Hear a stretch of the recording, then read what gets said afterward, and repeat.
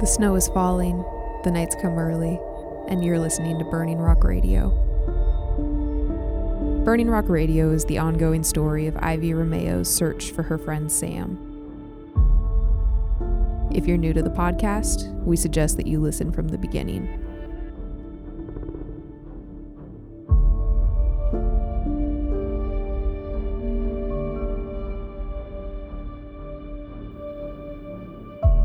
Episode 17, Grief, Hills, Eternity. May 2002. English was weird the next day.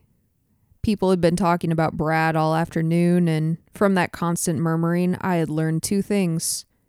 First, no one had any compelling ideas about what had happened to him. Second, no one suspected Reed. They suspected the dean, the creepy janitor, and Brad's ex-girlfriend. But nobody mentioned Reed. Why would they suspect him after all? They hadn't been there. For my part, I was becoming less certain about his innocence. I had spent the last day and a half trying to convince Sam that his grandpa hadn't had anything to do with it, but I just couldn't seem to shake the feeling myself. Maybe I was simply too fixated on that one moment at Reed's party. Maybe I needed to step back and look at the thing objectively. I wasn't sure. After my last class of the day, I hurried home to change so I wouldn't be late to my meetup with Sam so that we could check out the arcade. I took a fast shower and bundled all of my thick, wet hair under a beanie so that I could survive the last chill of spring.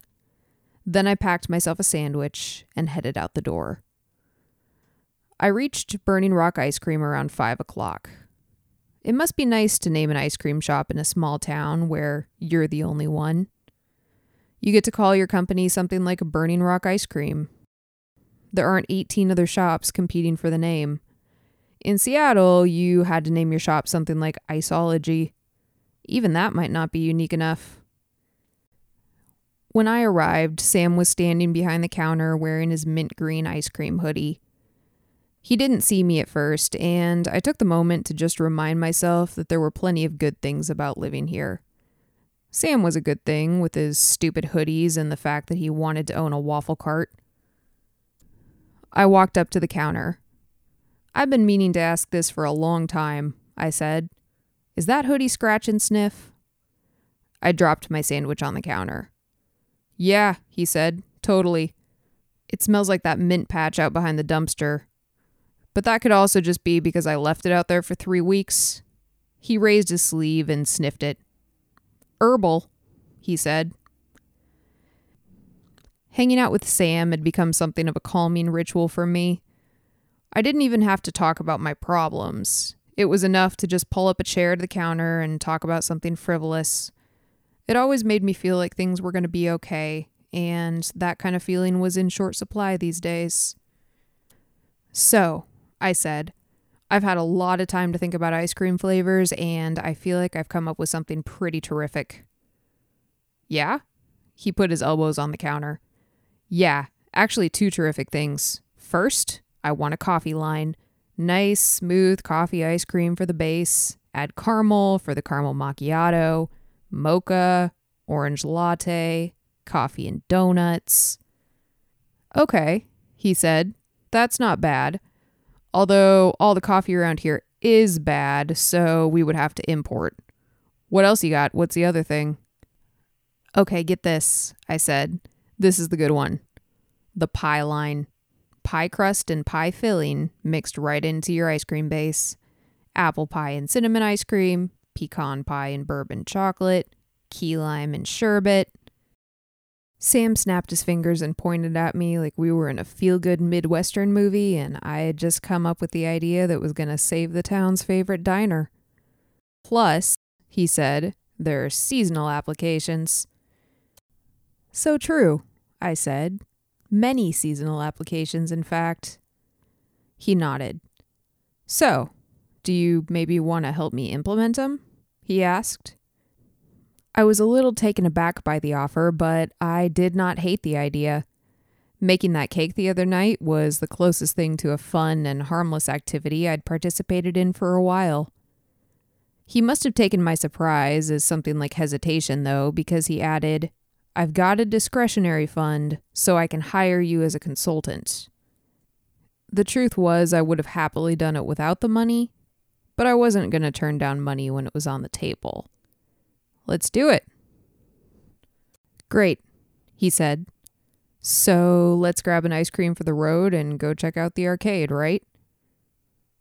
I laughed. "By for the road, do you mean the 15-second walk to the other side of the building?" I asked. "Yeah," he said.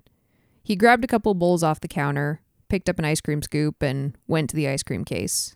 "What are you having?" "Spumoni," I said. "I really like that we're taking ice cream to a crime scene."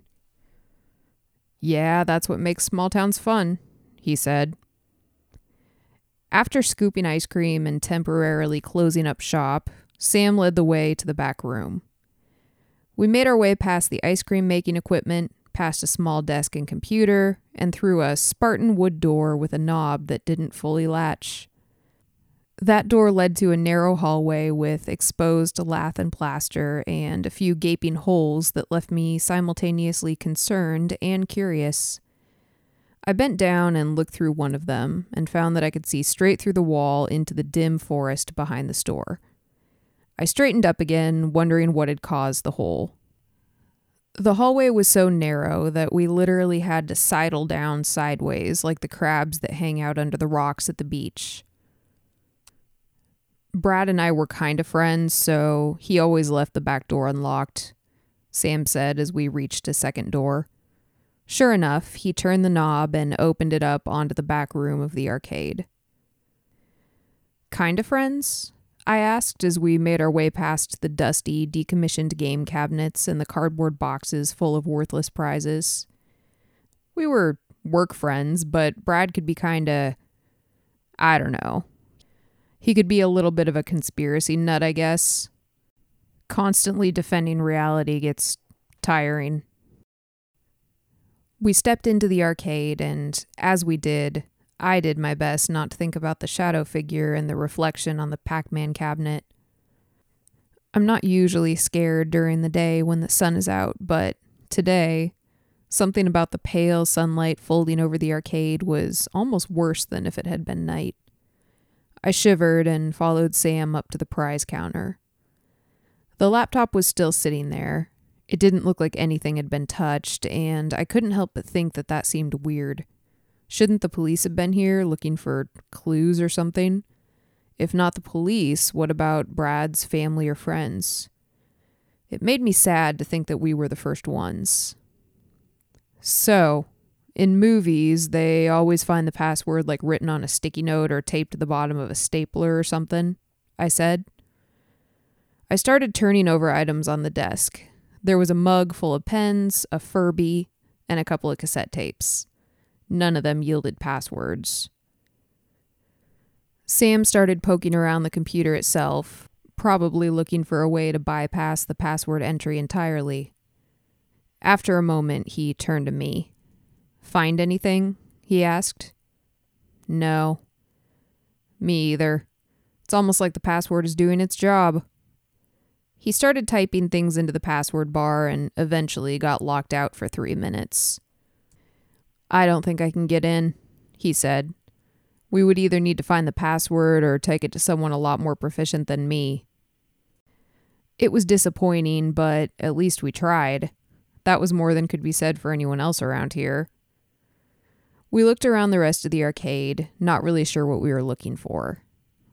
Finally, as darkness fell, Sam said, "Can you think of anything else we can check out before we go?" "Not in here," I replied. Those holes in the hallway were still weighing on my mind, though. "There was something kind of weird in the hallway that I wanted to check out," I said. We put things back how we had found them, and as we did, I had the fleeting thought that if the police did check this place out, they were going to find our fingerprints on the computer and behind the counter. Who was I kidding? They weren't going to fingerprint this place. There was no way they would be that on top of things. We stepped back into the hallway, and I bent down by one of the holes. Sam knelt down too. The hole was about the size of a baseball. I ran my hand along the inner edge. It was reasonably smooth, like it had been cut instead of smashed. My fingers ran against something cold. I grimaced and yanked my hand back. I held it up to the light. "What is that? Are you bleeding?" Sam said. At first I thought I might be, but I hadn't felt any pain, and when I examined the substance more closely, I realized it wasn't red. It was hard to see much of anything in here, but the stuff was way too dark to be blood. "No, it's something else," I said. I wiped it off on the wall and sniffed my hand. The smell was faint, and it reminded me of the savoriness of gasoline combined with something like seaweed or seawater. Maybe it was some kind of car oil. No, that didn't seem quite right.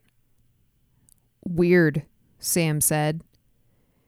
It was probably nothing, but on a whim I suggested, "Let's check out back." Sam agreed. There was a door in the hallway that opened onto the back of the building. Sam unlocked it and stepped outside. I followed him. Gravel crunched underfoot as we left the building. I turned on my phone flashlight and aimed it at the ground. There was more of that weird goo stuff. It was smeared on the ground and dribbled in the gravel. I followed the trail another few steps. It turned to the corner with the sidewalk and led back down the alley, toward the woods behind the town. I followed the streaks, expecting them to grow fainter, but they didn't. The thought occurred to me that it was more like slug slime, something being secreted, than car oil. I turned my flashlight upward. The woods rose up tall and thick behind the arcade. They seemed to be straining, reaching in toward the town, trying to gain a foothold in the civilized world. Their roots grew out past their branches, breaking up the cement and chunking up parts of the soil and gravel. I tried to follow the trail into the woods, but it disappeared immediately amongst the pine needles and brush. Sam reached down and touched some of the stuff. For some reason, I didn't want him to. I didn't know what it was, but with everything going on around here, I didn't like it. What if it was toxic or dangerous in some way?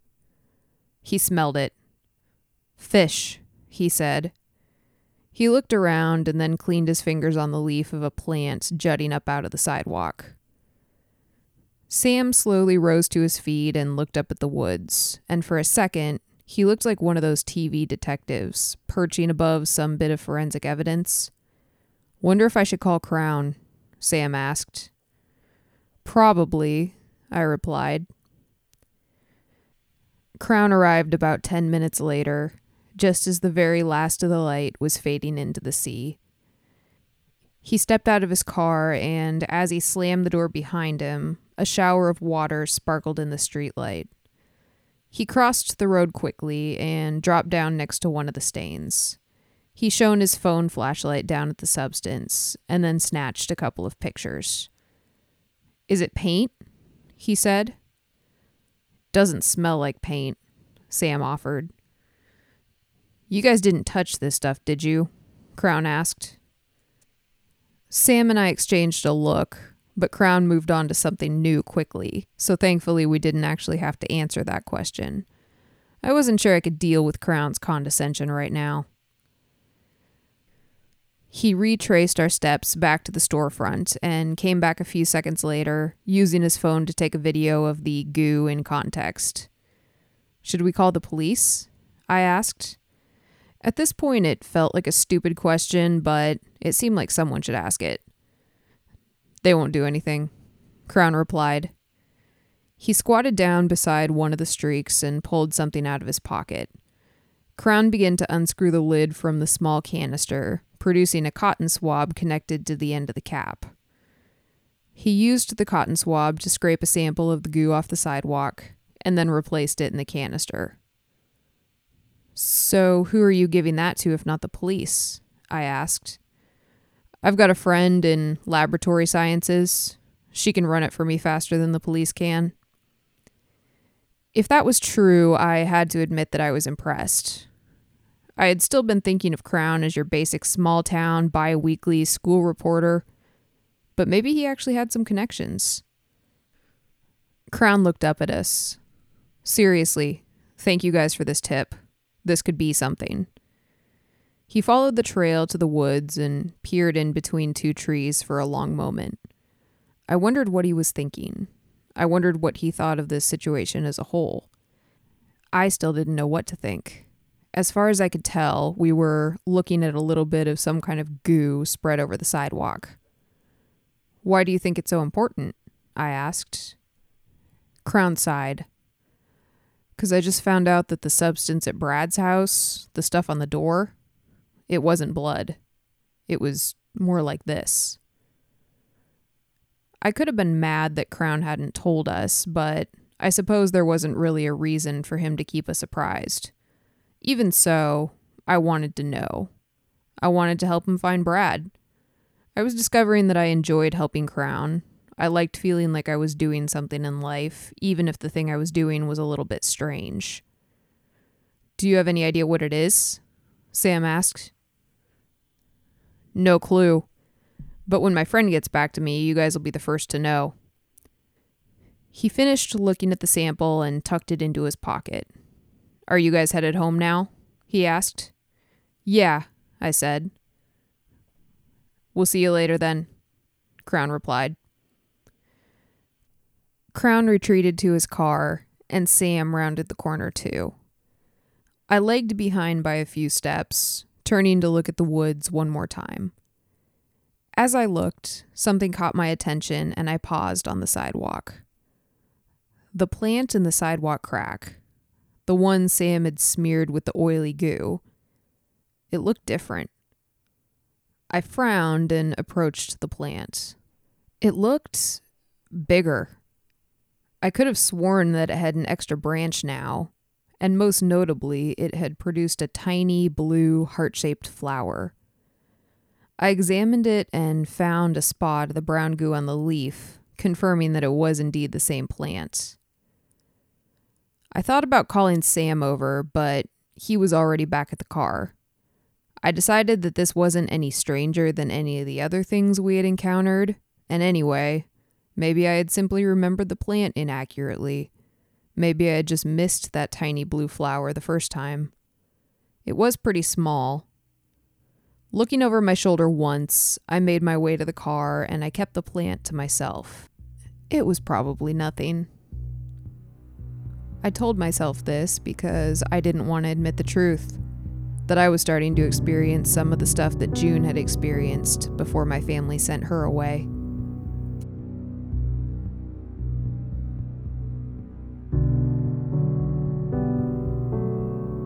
October 2007. I know what it means to love someone, and I know what it means to miss someone. But what about the confusing cases? The weird overlaps? What about the times when you don't fully realize that you love someone until they're gone? What about the times when looking for them makes you love them more? And what about the times when missing them actually seems to outweigh the good memories that you had at the start? I've just finished my slice of cake. The cake itself was roughly the size of a small country, and most of it is still sitting untouched on the table. They went ahead and put all 27 candles in a little bundle in the center of the cake. It took me 2 tries to blow them out, and now I'm sitting here in a haze of smoke, feeling like the world around me is playing out in slow motion. Lana is cutting another slice of cake. She hands it to me. You look like you could use another piece, she says. Sure. I grab myself another scoop of ice cream from the freezer, too. It's a flavor Sam and I invented, Coffee Vienna. Rich Seattle coffee muddled with cinnamon swirls and bits of candied orange. Sometimes, in my darkest moments, I think that maybe our friendship might not be worth the pain of losing it. The memory of Sam has become something new over the last few years. It's become a thing that lurks behind all the other things, It's back there, threatening, baring its teeth at me whenever I dare look at it. And the pain is stronger than I would have expected. The others, I think, have all been able to primarily hold on to the good. When Sam's name comes up, they still all seem happy to hear it. Sometimes I'm happy to hear it. Sometimes all I can manage is regret. It's like that same misty haze that hovers over the rest of this town. But sometimes I see regret in their eyes too.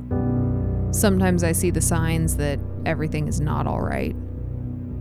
Crown has retreated into his work, which was always the way things would go, I think. He hasn't become entirely distant, but he's different from how he used to be. And Lana, sometimes I find Lana just standing, staring at the ocean. She never admits outright that it's because of Sam, but I always wonder.